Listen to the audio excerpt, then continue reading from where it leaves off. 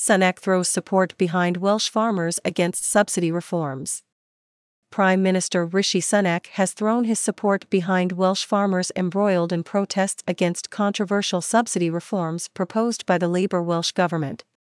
During a meeting with protesters outside the Welsh Conservative Conference in Llandudno on Friday, Mr Sunak engaged directly with leading protester and farmer Gareth Wyn-Jones and his fellow campaigners, assuring them of the Conservative government's backing. "We're going to do everything we can because we've got your back," said Mr Sunak. The protests in Wales are part of a burgeoning farmers' movement across the UK, mirroring similar uprisings across Europe where farmers have taken a stand against policies they perceive as detrimental to their industry. The British movement, galvanised partly through social media under the banner "No Farmers, No Food," has seen rapid growth, amassing over 58,000 followers on the X platform since its launch last month and gaining support from high-profile figures such as author Jordan Peterson and TV presenter Neil Oliver. At the heart of the ongoing unrest are proposed changes to farm subsidies from Welsh Labour, which would mandate that farmers dedicate 10% of their land to forestry and another 10% to wildlife habitats.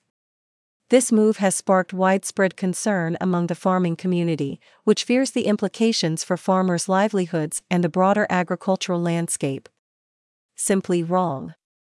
On Friday, Mr Sunak added, "It's absolutely not right, the impact it will have on your jobs, your livelihoods, your incomes, and food production around the country. It's simply wrong. Why are Welsh children being let down and getting the worst results in the United Kingdom?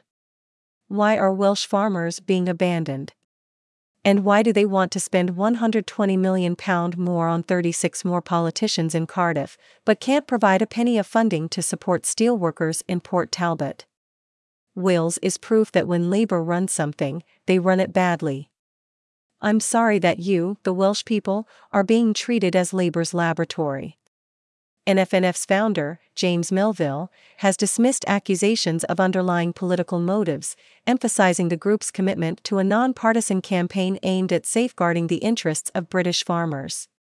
In an interview with Farmers Weekly on Thursday, Mr Melville said, "No farmers, no food is purely about farming concerns and to try to get to a situation whereby British farmers' best interests are being served with a bit more political will." Farmers signed up to campaigns such as NFNF are seeking to draw attention to critical issues such as the surging cost of fuel and fertilizers, exacerbated by global events like Russia's invasion of Ukraine and the pressing demands of climate regulation. The agricultural sector's challenges are further compounded by ongoing adherence to the EU's Nitrates Directive, which, despite Brexit, imposes stringent controls on nitrate application from farming activities.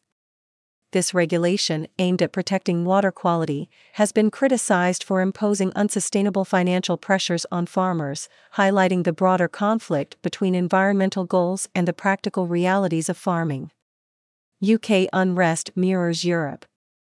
The UK's farming unrest reflects a wider European narrative of agricultural protest, drawing on successful strategies that have led to significant political and policy shifts in other nations. In response to comment from Welsh Labour's First Minister Mark Drakeford, who said on Monday that farmers cannot independently determine the allocation of millions in subsidies, Andrew R.T. Davies, the leader of the Welsh Conservatives, said, "This statement shows the First Minister's naked contempt for our farmers." Labour and Plaid Cymru fail to realise that no farmers means no food, as they sacrifice our agricultural communities at the altar of a fanatical green agenda. The sustainable farming scheme has been rejected by the farming community, and it is high time Labour and Plaid scrap this policy before it does irreversible damage to our rural communities. A spokesperson for the Welsh Government told media, "In Wales, we have maintained the basic payment scheme at £238 million in 2024, which was not easy in the financial circumstances. It is something farmers asked us to do in order to provide stability, and we listened."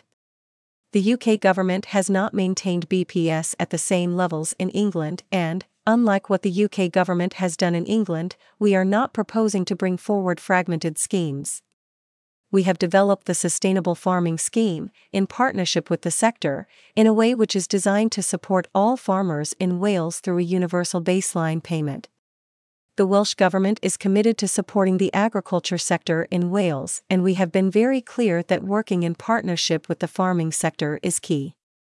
We will continue to do so.